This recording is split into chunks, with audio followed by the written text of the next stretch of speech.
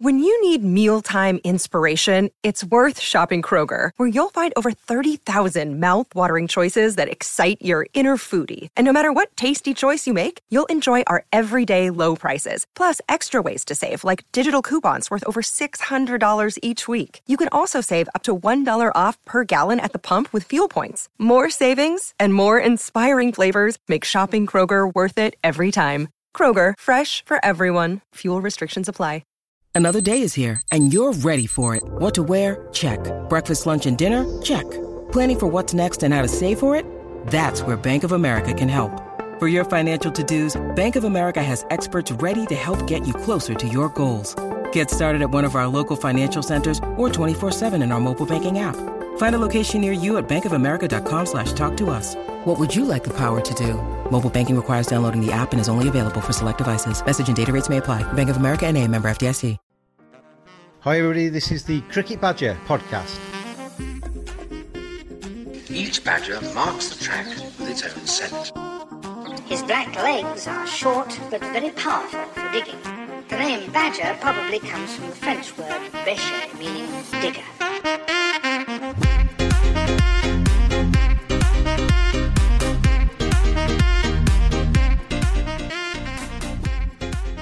Hey everybody, welcome along to another edition of the Cricket Badger podcast, and I got a good one for you today. We've got a World Cup winner as a guest on the show. Thanks to tvsportsblog.com for their support of the Cricket Badger podcast. Give them a follow as well on Twitter at tvsportsblog. And thank you to you for liking, subscribing and commenting. If you can do a bit more of that, that would be much appreciated. But today's guest, pretty special. Roll out the red carpet for England World Cup winner Mark Wood, the Durham and England fast bowler, very popular figure in that England side. And he's taking on the Cricket Badger 20 questions today. And it may not surprise you to know that day at Lord's comes up a little bit as we go through the interview with Woody. At the end of the podcast as well, we'll catch up with Matthew Jackson from the Sporter Group, a big supporter down the years of the Cricket Badger. Obviously, like everybody hit by the COVID-19 situation, sports tours aren't very successful when there's an international lockdown in place. There's two things that Matthew's come on to talk about. He's got a fantastic app which helps you collect your match day subs. If you're a club cricket captain or a treasurer or indeed any kind of venture where subs are collected, whether it be a hockey team, a football team, a chess club, whatever, the slateapp.co.uk is potentially the answer. Have a listen to what Matthew has to say later. He's also got some cricket tours planned for October/November out to Spain. If you've been missing your club cricket, if you've not been able to even get out onto that pitch at all as we get through this summer, who knows whether that's going to be possible or not, then you could get some sun on your back in Spain in October/November. With the Sporter Group, we'll hear from Matthew at the end of the podcast. But first of all, he's shunted towards the back end because he's not won a World Cup, but this man has. Mark Wood, Durham and England. He takes on the Cricket Badger. 20 questions on this edition of the Cricket Badger podcast. It's that Badger style. Are you travelling into training? Is that what Danny said? Well, I was meant to be, but it's just been called off. Because it's lashing down with rain, so just decided that we can't get in. It's going to be sod's law, isn't it? We've had beautiful summer and it's been cracking the flags with sunshine, and as soon as cricket's mentioned, it started to rain again, isn't it? I know, tell me about it. I know. It was always going to happen, wasn't it? Typical English weather. I had Keaton Jennings on the podcast a few weeks ago, and he was describing you in very affectionate terms as hyperactive and a bit of a kid at heart. And I've imagined you not enjoying lockdown particularly. That kind of being fenced in inside your house and what have you can't have been easy. No, I've actually really enjoyed it, to be honest. Because I've just got a little lad, so to be able to spend time with him and see him develop has been amazing. Really, there has been times where I've been a bit bored and stuff, but he keeps us on my toes, and to have a nice routine with training and stuff. I think the worst part of it has been just worried about family and stuff and things like that throughout the whole thing, rather than actually in my own sort of house, in my own bubble, which I've actually enjoyed the time. Yeah, it's been the same for all of us, isn't it? It's been a worrying time. Yeah. Well, hopefully we're through the worst of it now. Who knows? But hopefully we're getting back towards cricket. I've pressed record, by the way, so we're up and running. But and welcome to the Cricket Badger podcast. It's good to have you on. Thank you. Thanks for having me. I was going to introduce you if you were travelling into training as hoping that you were riding on the back of your imaginary horse, but that's not a question I can use now, is it? I saw, was it a couple of years ago you'd stabled your horse and that was no more? Yes, so I've still got him locked up for now. I'm sure at some point he may come back out, but the fact that I went to every ground in the country and people kept asking me, Woody, where's your horse? I thought, look, it's just time to just put him away for a little bit, just keep people their minds on the cricket rather than on my tree. Well, you're going to take on the Cricket Badger 20 questions today, and we'll start off with question number 1, Mark Wood. If not a cricketer, what would you have done with your life? Well, whilst I was on Durham Academy, I started a sort of sports degree and things like that. So I think if I had to go down a different career path, I would have probably tried to go down the PE teaching route. That was my plan anyway. I mean, I was doing a little bit of cricket coaching at my local club and things like that. So I would have definitely wanted to do something involved in sport. I managed to come away with a foundation degree. Then I went to Australia. I could always try and top that back up to make it a full degree. But yeah, I think something involved in sport. Being a sporty kid, that would have interested me. Well, we'll bring forward one of the questions from later, which is what would you be doing in 10 years' time? Is that something you see your career doing? When the playing days are finished, whenever that is, and hopefully that's not anytime soon, is coaching and is that kind of thing something that you've got in mind on the horizon? I think so. I mean, I would like to try and keep my sort of hand, or, have plenty of fingers in different pies and stuff like that, because I'd like to go maybe... I've enjoyed my media stints. I did do a bit with, I've done a little bit with Sky, but mainly with BBC TMS. I really enjoyed that, commentating on the cricket. But I'm not sure I'm a bit of a bad omen, because we got bowled out for 60 the day I was there at Headingley, and we took about 1 wicket when I was at Old Trafford the full day. So I'm not sure that they'll be inviting me back. But I think in 10 years' time, I'll be definitely either on crutches or on a sort of scooter or something like that. My ankle will well and truly have given way by then. And my son will be a little bit older, so we'll be in the back garden, like how I started with my cricket. He will not be doing the bowling, I will be. It hurts far too much to allow him to do that, so I'll get him ready for that short ball early, a bit like Ricky Ponting. So I'll make sure that he's ready to go. And my dad, who's nearly 60, he keeps telling us that he's just coming into his prime. So if I'm only 40, then surely I must be in my peak years still. Loads to look forward to then. I was going to ask you about your body. Obviously your career, you've hit the heady heights. We'll get to those in just a second. But been dogged by injury all the way through, hasn't it? It's kind of been 2 steps forward, 3 steps back, 1 step forward, 2 steps forward. Every time you've come in, you've burst in, taken a load of wickets, and then you've been dogged by injury again. It must have been really frustrating. Yeah, it is, and there's been times I've played where I shouldn't have played with injury and things like that, which have cost me either my place or it's cost the team a bowler or a performance that wasn't good enough for England. So there's been plenty of learning curves and plenty of hard times, but I'd like to think that it's made me more resilient, and going into the future I've learned how to cope with the injury side mentally better as well. So look, fast bowlers are always going to get injured, part and parcel of what we do, but I've had more than most. But I think as long as I can accept it, and I know deep down I'm always giving 100% when I'm on the field and off the field. I try and do the right things, eat well, drink well, and train hard and get my body in a good position. So as long as I continue that, then I'm hoping one day I'll get that break where for 2 or 3 years I might get the odd niggle, but it's not a big serious injury, and I can put in some training performances for England. I saw your comment, I think, last year when Jofra Archer was coming into the side, and Jofra Archer obviously just runs in, he lollops in, doesn't he, really, and then bowls at 92 miles an hour, whereas you're an effort bowler, aren't you? And the contrast is quite marked, isn't it? You must wish you had Jofra's limbs.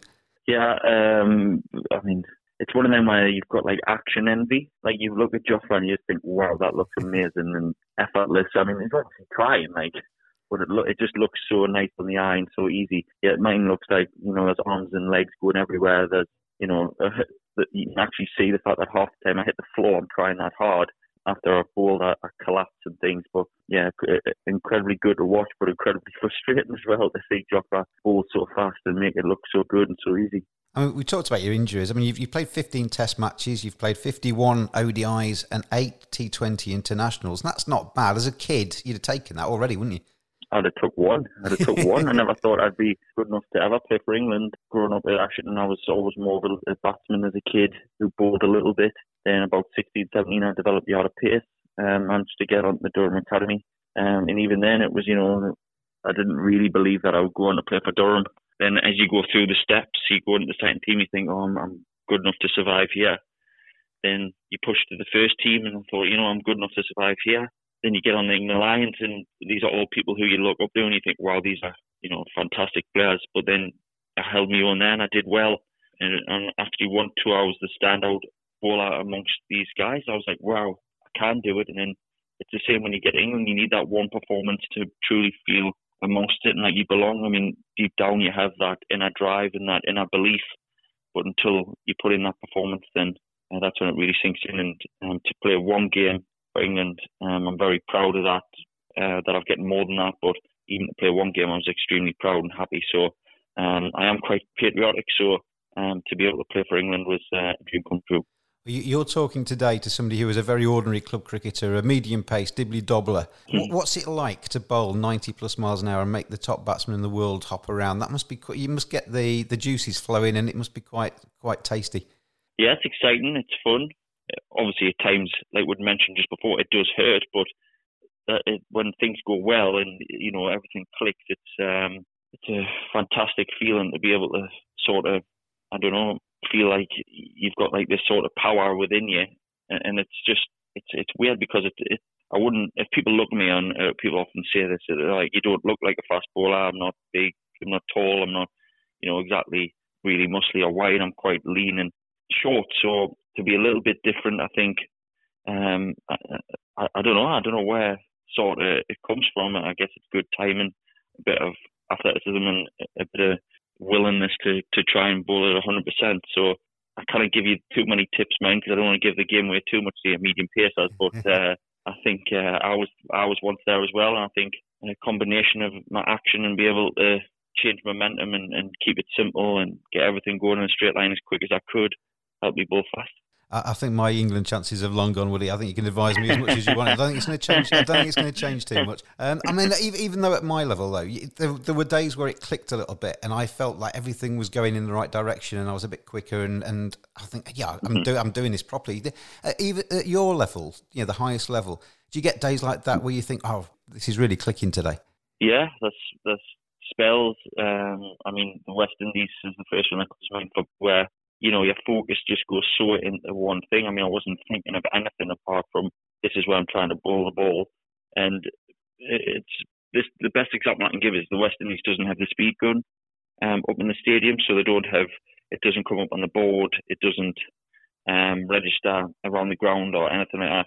And then when I came in at lunchtime, the analyst said to me, "You're bowling at 94 mile an hour there." And it's so weird that when you're not trying to bowl fast and everything, you just feel in sync and in good rhythm, and you're so focused on one thing rather than taking in too much stuff, externals, the crowd, the cameras, what the batter's trying to do, your field placing. If you're just solely focused on, the ball that you try to bowl in that moment, and you can't force it. Sometimes you can overthink it by trying to think that. Sometimes it just happens where you can just run in, you feel loose, you feel powerful, and that's where that sort of real rock and roll part happens, where it's just, it's a great feeling. The Cricket Badger podcast is brought to you in association with tvsportsblog.com. Give them a follow on Twitter at tvsportsblog. Excellent sporting content. It's well worth a look, and give them a follow on Twitter at tvsportsblog. A lot of people just think about you as a bowler, but you've had your moments with the bat as well. There's been some pretty decent innings that you've played, some cracking shots as well, and some big hits. How much do you work on your batting? Not as much as I should, really, to be honest. I as I mentioned, as a kid, I was probably more of a batter than a bowler. I used to bat number 3, and then when I went on the Durham Academy, I batted 4. I wouldn't say I've never been an amazing batter, but I could hold a bat, and when I'm getting into the England setup, I probably don't bat as much as I could because I focus on, my body, getting my body in a good place, getting in the gym, seeing the physios, making sure my bowling's ready, getting my fielding done. And then my batting's sort of like the last thing that I work on. But when I've had time away and been able to work on it and stuff, I'm forced to the South African series. I did quite a lot indoors with my wife and my dad, feeding me on the bowling machine. I just sort of I just got into good positions again and kept it simple, and took that form away with me when I got to South Africa. So I probably should work on it more because I've mentioned this in an interview before, but I seem to go from gear 1 to gear 5 quite quickly. Yeah. I get to like 20, and I think like I generally feel like I'm like Bradman. I play far too many shots, so I need to just rein it in a little bit. Who's been the biggest influence on your cricket career? There's a few, to be honest. My dad, firstly, he was an opening batter for Ashington, where I'm from, my local club. My Uncle Neil, who played minor counties for Northumberland and opened the batting for Ashington as well. He was a left-hander who used to whack it. So I'd say they were big influences. I used to love watching my uncle, and we used to go up to the cricket club now, give him throwdowns, and if I give him one bad throwdown, he wouldn't be happy. So I learned that how to be disciplined there. My dad taught me pretty much everything that I know now, and there was a coach at Ashington called Stevie Williams. He was also in the Northumberland setup, and he had a huge influence on my career as well. All family friends and a tight-knit, obviously, community in Ashington and things. So that sort of influence in my career was huge. And then probably looking up to people like Stephen Harmson, who was, again, from my hometown of Ashington. He was someone that would come with all his England gear on. And I remember watching the 2005 Ashes in the cricket club lounge on the TV there, and everybody packed in when he got the wicket of Michael Kasparovich, and everybody jumping around and celebrating and going wild. So I remember that fondly. I used to love watching Darren Gough bowl, Simon Jones, all people who I guess kind of relate to a little bit. Darren Gough, I used to love the way he used to play with a smile on his face, and he had a big heart, a big try. He was quite a short guy, like myself. Simon Jones, powerful bowler, someone that I would look up to as well. So I had a few who I really admired and liked to watch, and I would say a combination of all those things were big influences on my career. You mentioned that Goughy playing with a smile on his face. I mean, you do that, and you come across as a really good bloke. When you're watching the TV, when you're watching it in the ground, you come across really well. And do you get that from the public, that you're obviously a very popular player? Do you feel that popularity? Well, I love me Barmy Army song. I think it's probably the best one they've got.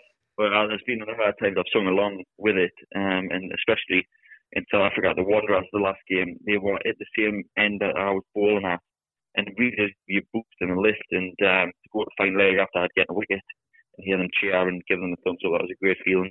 You know, sometimes if you're not quite into it or you're struggling a little bit, they can really pull you along. So yeah, we're at home or away, the fans do give you a huge boost, and I'm certainly thankful for that.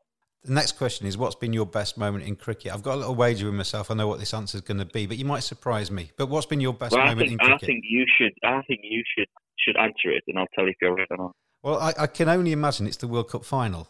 It's got to be, hasn't it? It has to be. Yeah. I mean, I was watching that video the other day. You know, the ICC did that cracking little video of the final, all the drama, all the tension and everything. Yeah. And there's that little bit where, because you're not actually out there in the super over, and you're on the edge of the pitch, and they picture you just looking around nervously with your wide eyes. That must have been absolute torture not to be involved in that super over. Oh, I hated it.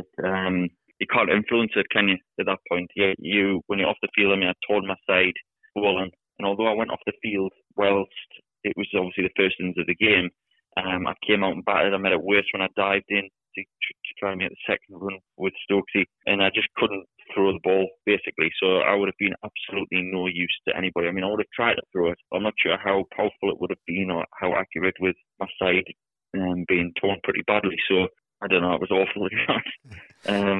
I didn't enjoy. I mean, there's aspects of the final. I think, how good was that when I look back? And then there's other bits of it, I think, that I hated that game. Parts of it, I really didn't enjoy it. The tension, the nervousness. But obviously, when you get the end result, it just makes it all worthwhile and euphoric. And I still look back as the proudest day ever. And like I said, I never thought I'd play one game for England. I'm a bit like you. I'm just a normal bloke, a lad that grew up playing club cricket, grew up down the lane from his local club, and I'm just a normal lad that's been lucky enough to play for England. So to be involved with 11 people to win the World Cup, the first time the countries do it, I feel so proud of that, and it's by far the best thing that's happened in my career. It's almost like you've got a different name now, isn't it? Because you're going to be introduced now for the rest of your life as World Cup winner Mark Wood, or Mark Wood World Cup winner. That's never going to leave you, is it?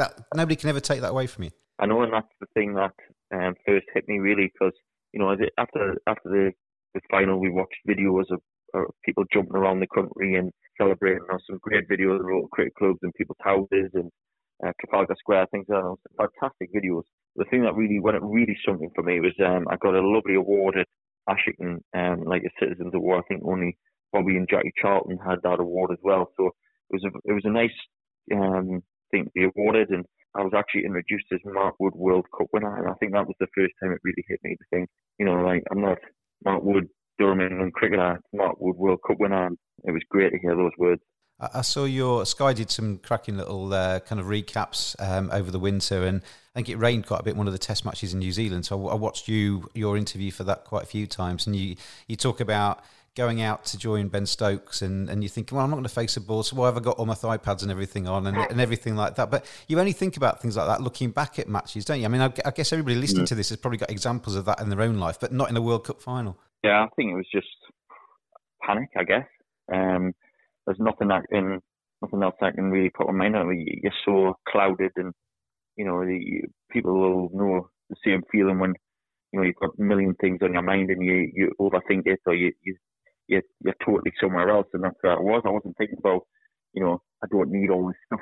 I was thinking I'm going to have to run as fast as I can. There's one ball left. Come on, gear yourself up for that. So. And as well, the bit that comes before it is I'm thinking I might have to back. It's not just I'm thinking I'm just going to have to run. Yeah. For an over and a half, I'm thinking, once I've got to go out there and hit the winning runs, where am I going to hit it? What's he bowling? What's he trying to bowl? If Stokes gets out, it's me and Rash, so what are we going to do? If Rash gets out, do I just knock it for Stokesy, and is he going to try and win it? So there's literally, at the most pressured times, there's a million things running through your head. And that was just one of the things I forgot. And it's daft now, and looking back, I wish I had took it off, because it might have helped. But it all turned out all right in the end, didn't it? So it came out in the wash, didn't it? It was fine in the end. I mean, take you back to that moment where Jos Buttler whips the bails off, and you're on the boundary edge.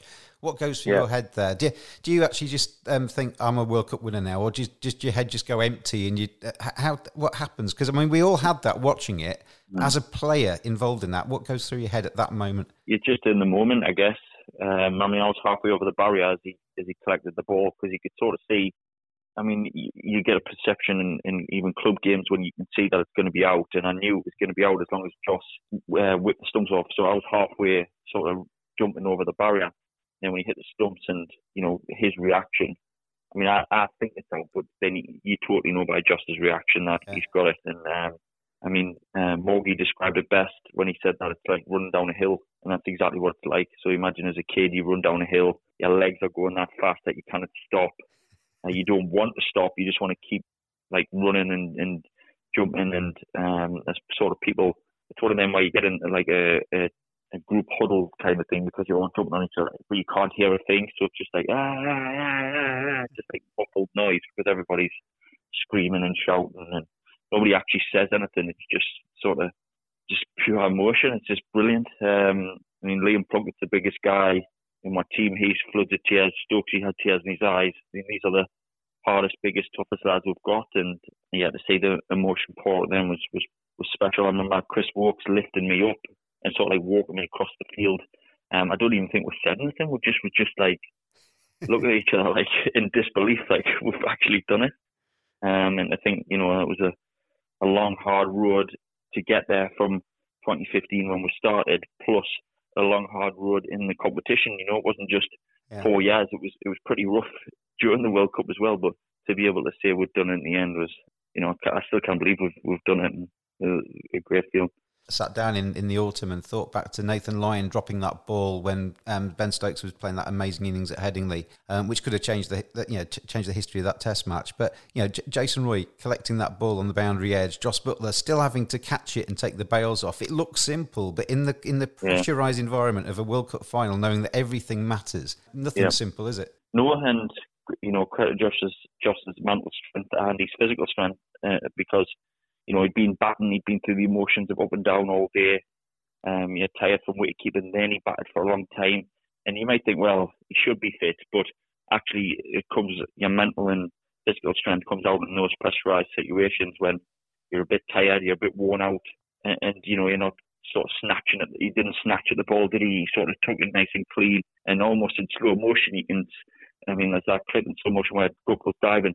You can almost just see it looks so simple, but his technique is spot on. So it's something he's practiced for a long time. It's not just like he's just forgot everything and grabbed it. And you can see how well he moves his feet, how he collects the ball and then changes hands to get it back to the stumps, which people might think looks really simple. But when you turn that dial up to the highest pressure cooker you can, it's a brilliant piece of work. We've all dropped simple catches, so we all know what that feels like. I drop them all. Hard and easy, don't worry about that. We've talked about the special day. What's been your worst moment in cricket? What day would you not want to relive? Probably South Africa at home in 17 or 2018. It was the game before Toby Wallen-Jones came in for his debut and got 5 wickets. I played at Trent Bridge. I played the first test at Lords, where I think Liam Dawson and Moeen Ali got a lot of wickets in the second innings because it was spin and square.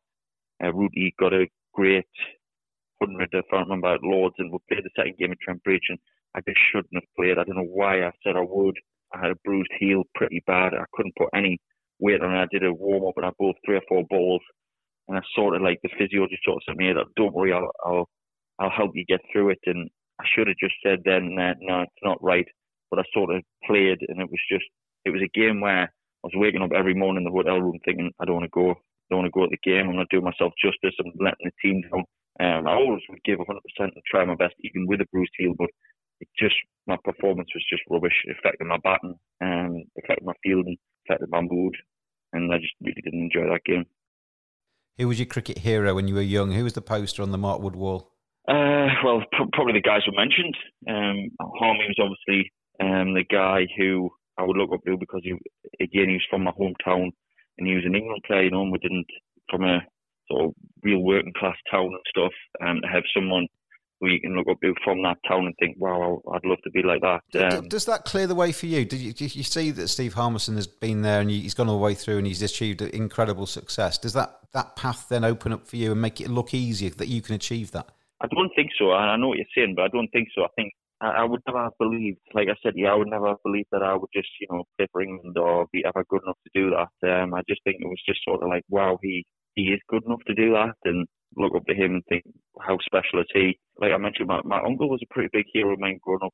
Where you imagine like a 10, 11-year-old, I used to walk the cricket club, and he was playing first team cricket, and that was something that I wanted to do. I was only playing under 11s and stuff, and to have someone in your family playing and being able to watch them and then be pretty good and do really well, that was someone that I looked up to. And like I mentioned, Darren Gough on the TV, he was someone that I thought, wow, I'd love to be like that. I'd love to run in and try as hard as I can and play with a smiling face and stick my tongue out. And you never been tempted to try that?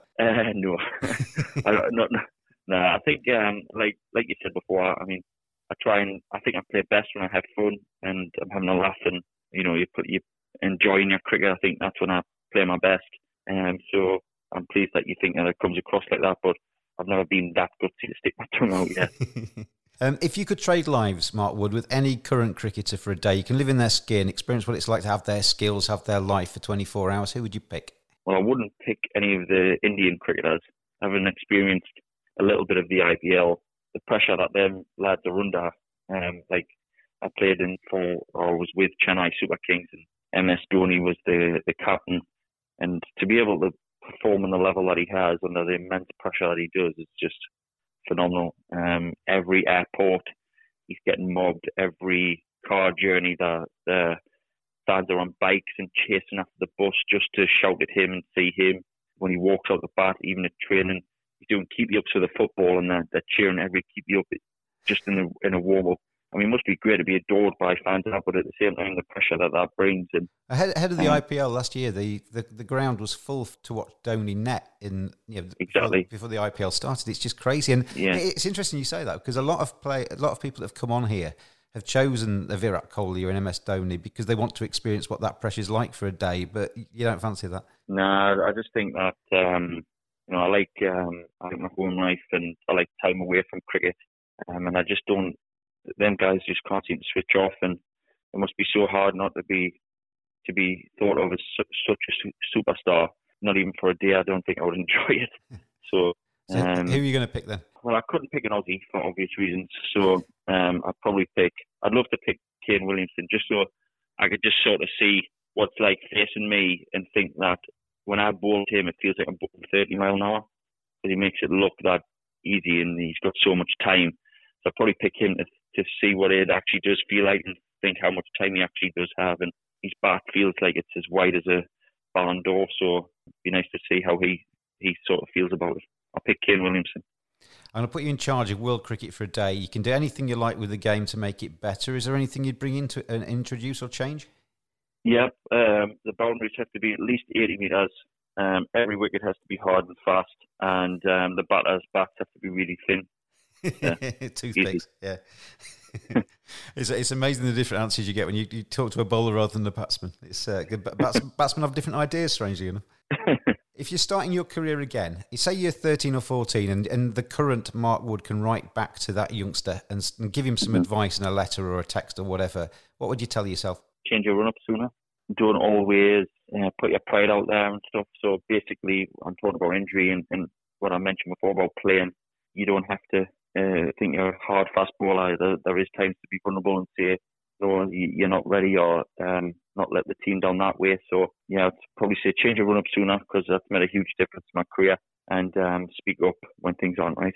Rock stars want to be sportsmen want to be rock stars. You all seem to want to play football ahead of cricket matches. If you could have been famous doing something completely different, what would you fancy doing?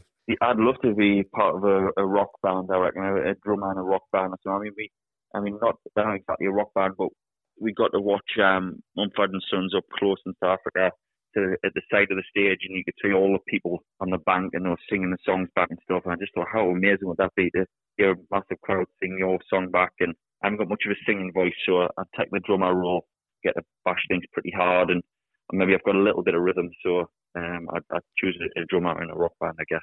I used to work for Yorkshire, Woody, and I can remember Joe Root's first tour, pre-season trip out to Barbados, and I think he'd just bought a guitar then, but he fancies himself as a little bit. He'd be in my band. He'd be in my band. He'd be the guitarist. Yeah. So you've got who's your lead singer? Well, that's the problem. I've heard a few of them on the back of the bus. I sit at the back of the bus, so you get a pretty good idea of who's listening to what and who's singing. We haven't got many good singers, if I'm honest. So I probably, if I had to be pushed, I'd probably pick one with Sarah. Actually, Mark Saxby. He's got a good range of music. Loves his Caribbean music, and he's rock, and he has some modern stuff in there as well. So just purely on the fact that he's got a wide range of music, so I think that he could probably grasp most genres. I'll go with Mark Saxby. I'll tell you what, there's a charity gig for the NHS or something coming up here at the end of the year, and the new band. I better start practicing now then. If you could already there. If you could meet anybody, living or dead, have a chat with them for a bit, who would you like to meet? I probably want to choose someone from history. I mean, I'm big into my historical battles and things. I'd love to meet Napoleon Bonaparte, or someone like I'm trying to think of other things I'd love. I mean, I love the Vikings and things like that. So Viking from the past, see what really went on. You know, go to the Battle of Waterloo, or go into the Wild West of America and see how the Native Americans lived then. And you know, Zulu's my favourite movie, so I'd love to go to that historic battle, meet people from there. So yeah, General Custer, I mean, that would be awesome to hear his turn of events of how things happened at the Battle of Little Bighorn. So yeah, someone like that. They're going to make Woody the movie. Steven Spielberg's on the phone. He's saying, right, who's going to play you in this movie? Which famous actor do you reckon is going to take the title role? Well, I'd love it to be someone like Brad Pitt or something, you know, try and looks for looks, but I'm not quite sure that would be. So it'd be probably someone more like a Jimmy Neal, wouldn't it? So coincidentally, my best friend is spitting double of Ant from Ant and Dec. So if he was to star in it or have a little role, I guess that would make me Dec. So I guess with the Geordie thing going on as well, it's got to be Dec, in it. What's the last time you can remember feeling really nervous? Are we going to go back to that day at Lord's again, or has there been anything since? No, that would be right up there. I mean, close to being sick, playing sport. That's the worst I've felt. So close to being sick, and probably the birth of my son. I was really nervous about. Obviously, people say it's the best moment of your life, and it honestly is. But there was some nervous times as well. My wife was there for a long time, and you know, just wanting everything to go right and be okay. So yeah, probably them too. What's the top item on your bucket list? Things to do before you die. What's number one? I don't know. I haven't got anything I would say specific. I'd love to do. I mean, I'd love to be part of another sort of World Cup experience, whether that's playing or attending. Like, I'd love to go to maybe a Rugby World Cup final, or you know, a football final, or something like that. Experience something. I'd love to go somewhere exotic with my family for a family holiday that would been and done something like that. But again, it's not very exciting. That is, it's not like jumping out of a plane or something like that. But that doesn't really interest us or swimming with sharks. I'm interested in sharks, but you couldn't get me out in the boat and my seasickness would be gone by the time I even got there. So it wouldn't be much of an experience. That watching a World Cup final from the stands rather than actually being involved in it would be a different dynamic. It would be probably far less. Well, I'm going to say far less stressful. I was stressed enough in your World Cup final, but it'd be a different experience, wouldn't it?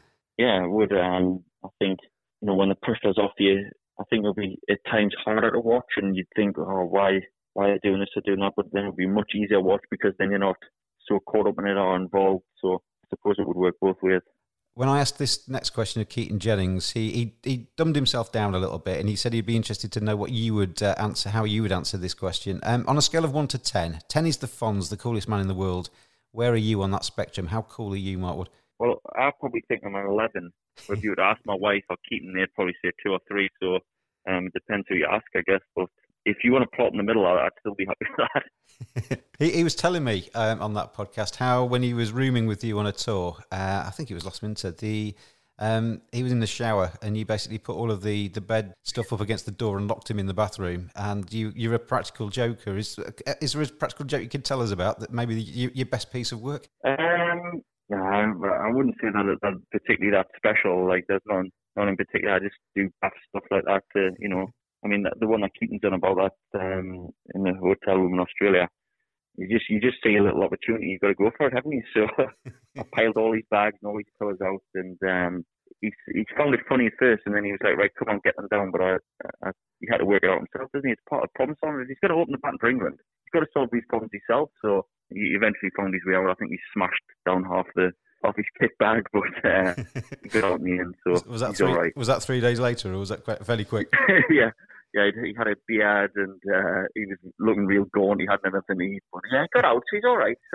If you had access to a time machine, where and when would you take it? Well, again, like I mentioned before, I'd love to go back in time and see how, a historical general or a battle played out. You see, David Gower answered he wanted to go back into one of the world wars, and I thought, you need to kind of make sure you get it in writing that nobody's allowed to touch you or kill you. Cause I think you'd want to watch from a far standpoint. You wouldn't want to be mixed up in the battle, but I'd love to see aspects of how things played out or tactics. It'd be a fly in the wall in say a general's room when they're working out battle plans and things like that. I think something like that I'd love to. I'm really interested in stuff, and I think it would be interesting for me to be part of it without the battle bit. Without the head in the fight. From a safe distance. Yeah. You've travelled the world, followed the sun playing cricket. If you could live anywhere in the world, have a second home anywhere, where would you fancy having it? Live in Northumberland. I don't think there's a better place to live in the country than here. I'm a bit biased, obviously, but it is a beautiful part of the world, isn't it? I love the beaches and the sort of castles and the history and the sort of countryside. You can be, 20 minutes into Newcastle, or you can be 20 minutes up into sort of the rural countryside. So I love living here, but if I had to live somewhere apart from here, I mean, I played and lived for 3 seasons on the Gold Coast in Australia, and that was a fantastic way of life. People were very active, and the Aussies weren't as they are in the cricket field in every day-to-day life, which I was a bit surprised at. But yeah, I loved it, my time there as well. If I had to take my family there and show them what it was like, I would love to be able to do that. I had the greatest time there. I met some real close friends, people I'm still in contact with now, and people that came over for my wedding. So, I met hopefully some lifelong friends out there, and love to go back. And I mean, I would say probably the best place I've toured with England. We went to a place called Raglan in New Zealand. Again, very sort of beachy in the New Zealand sort of countryside or beaches or whatever you want to call it. That is fantastic scenery, and that was one of the most sort of happy and chilled out places away from the cricket you could be. So I really did love it there as well. If you could change one thing about yourself, what would you change? I'm quite a quiet, reserved person. I'd be a bit more energetic and a bit more outgoing within the dressing room, I think. We've done the what will you be doing in 10 years' time. So we've actually got to question number 20 now, Mark Wood. And this is one that some people struggle with, because basically it's tell me a secret. If you've been picking these questions, interviewing yourself, what would you have asked yourself to get a great and exclusive answer? I would have probably asked, could you tell us about the time that an airport night shift worker hit you all over the United Arab Emirates and you got taken off after 3 overs in a Durham warm-up match? Well, that story's for another time. You don't want to answer that one. No, you said the question. I didn't have to give the answer. I was going to say it's cheating, but it's not really. It's actually just sticking by the letter of the law, isn't it? Yeah, just Exactly. very quickly before I let you go, and thanks for your time today. It's been a pleasure to talk to you and have you on the podcast today. Obviously, training off today because of the weather. It's, behind closed doors, test matches and cricket games planned for the rest of the summer. Training's going to be slightly different. How are you adapting to that? Are you just raring to go and you'll take whatever comes, or is it going to be difficult? I think it'll be a little bit weird. Training's been a little bit weird. It's been a bit different, but I think accepting that it is going to be different and just rolling with it and being very much driven for the end goal, which is to play matches for England. I think it's important for the whole society that sport's back up and running. Obviously, the wider picture is everyone is safe and that everyone's health is right, but if cricket can come back on the radar, then we've got to all make sure we're ready. And at the minute, while we're gearing up to be ready, we're getting closer and closer. I've this week been bowling at Ben Stokes, and he's been bowling at me. I think he's got the better deal on both accounts there anyway. But at least we're getting further and further on, hopefully, to being able to play some cricket. It's been a pretty rubbish time, hasn't it? But if there's one good thing that's come out of it, it's that I think everybody that's a cricket fan just has appreciated just how much they love it and want to see it back. And you as a player, I guess, are no different. Yeah, exactly. Yeah, I think that we're raring to go in terms of playing cricket. I think as long as everybody is safe and well, we'd be desperate to get back out there. It has been quite nice in a way to reset and recharge. I probably know more than most what that's like with injury, but I think for some of our major players, it's been nice for them to sort of recharge, I guess, and like I said, reset, and they'll be raring to go now and progress this England team to where we want to get to, and that's the number one. Woody, it's been an absolute pleasure to have you on the Cricket Badger podcast. Wish you all the success in the world for the rest of the summer and for the rest of your career. And thanks for joining me today. Thanks for having me. Pleasure then on the Cricket Badger podcast to welcome back Matthew Jackson from the Sporter Group. Matthew, how are you? I'm good, thank you very much. Looking forward to coming out of lockdown, but yeah, surviving. Well, we were talking the other day, and you were telling me about an app that you've got out there. It's slateapp.co.uk. I've been a club captain. You've been a club captain. One of the nightmares about that, other than actually rallying your troops and getting the tactics right on the field, is collecting the subs after the game. And you've come up with a fairly ingenious idea to get around that and make it easy. That's right, yes. It's a common story you mentioned there about one of the less attractive things of being a club captain or even a volunteer being the treasurer of a cricket club. So Slate is designed to make that job a lot easier. Collecting match fees via the Slate app makes the captain's job a lot easier. It also makes the club treasurer's job a lot easier. It's basically based on your mobile phone. It's a contactless way of collecting cash. Now, it's been out for a couple of years now, been launched very successfully, used by lots of clubs around the country. But now, with the obviously the recent pandemic, we're all looking forward to getting back to playing cricket. Now, the ECB are currently working on the guidelines for when hopefully cricket starts again in late July or August. So we're all waiting to find out what the guidelines are. But one thing we do know is that cash is probably going to be a no-no for the way we pay for our match fees. Cash is, as we know, in the economy as a whole, has declined a lot during the pandemic, and it sort of hastens something that's been going on for quite a few years. So Slate gives the opportunity to efficiently and easily collect cash in a contactless way, in an efficient way that also gives the treasurer and the captain less work. And it also builds team harmony. One of the jobs of a captain is to get his team pushing in the right direction. And you're going to avoid all of those little potential confrontations. Well, I've paid. No, I didn't pay. I've paid for him, etc., etc. You know exactly where you are with it. Yeah, no, quite often people will go, I haven't got any change, I'll pay for next week as well. And then next week either the captain has forgotten or the vice captain is in charge, and they're accusing them of not paying. So the great thing about Slate is that it actually keeps a record of who's paid, when they've paid, and how much they've paid. So it's easy to look back and see whether someone has paid the week before or not the week before. And also the captain has got the option of actually adjusting how much each person pays, so that if someone is unwaged, for example, doesn't want everyone to know that they're out of the job, but the captain knows that he pays half the sum that other people do, he can adjust that on the app. So it's based on the captain has it on his phone. He ticks everyone who's played from the club database, and they get a notification on their phone that they're £10 or £15 is due for that match. They just one click on their phone and it's paid. The treasurer then has a desktop portal which actually allows him to see who's paid for what game and when.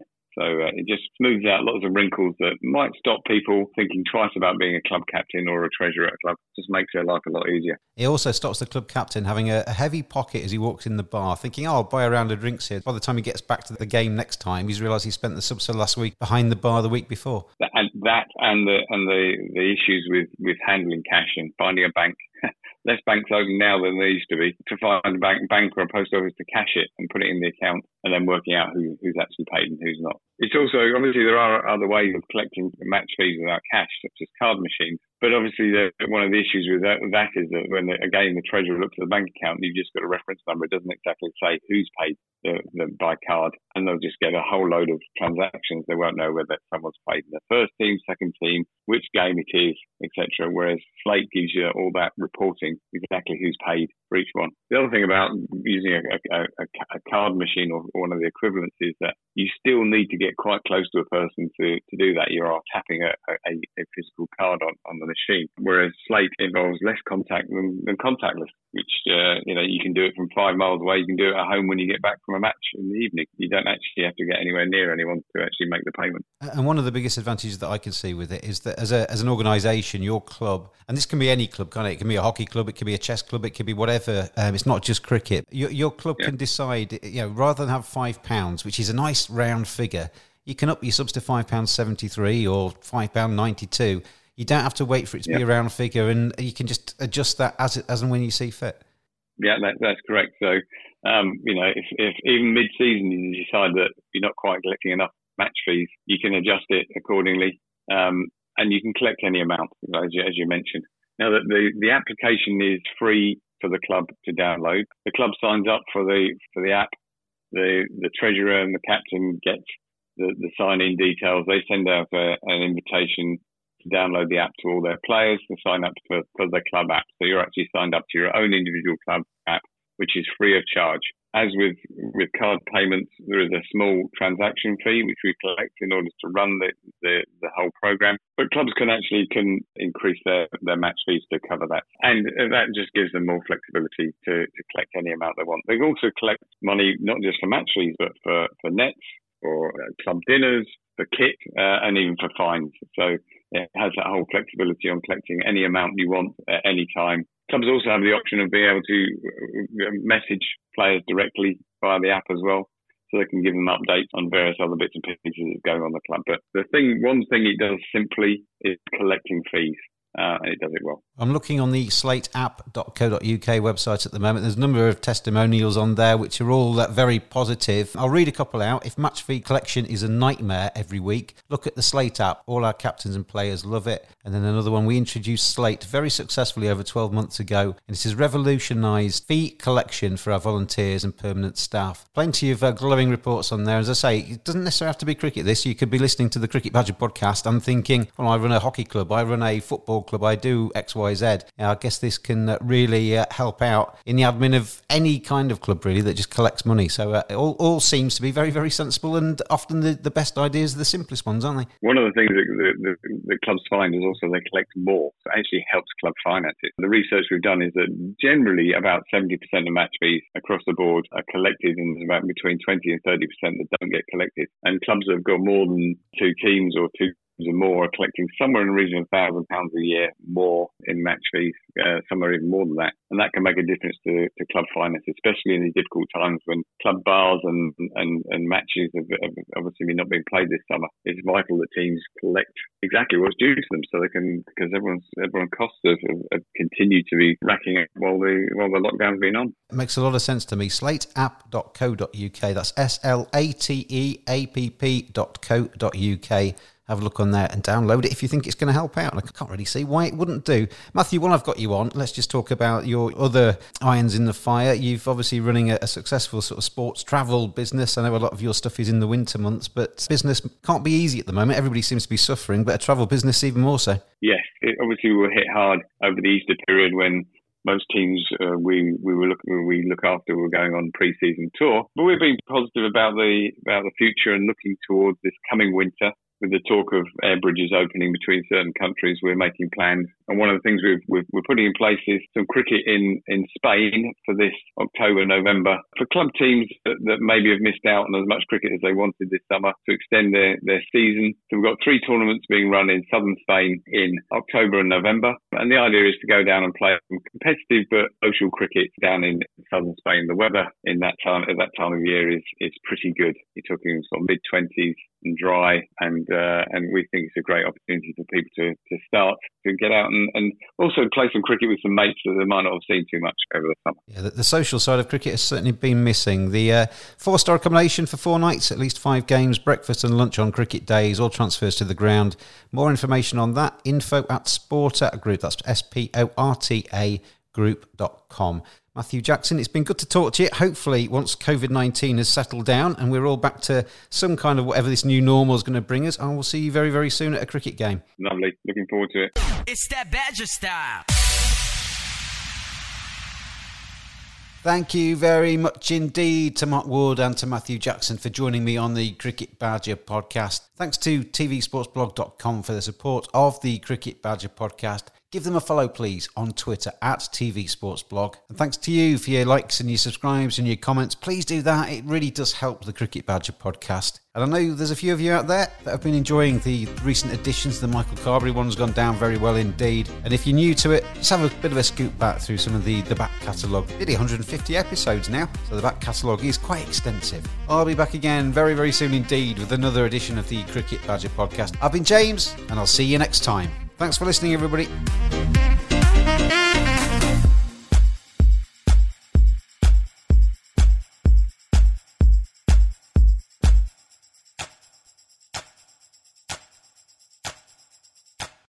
Sports Social Podcast Network.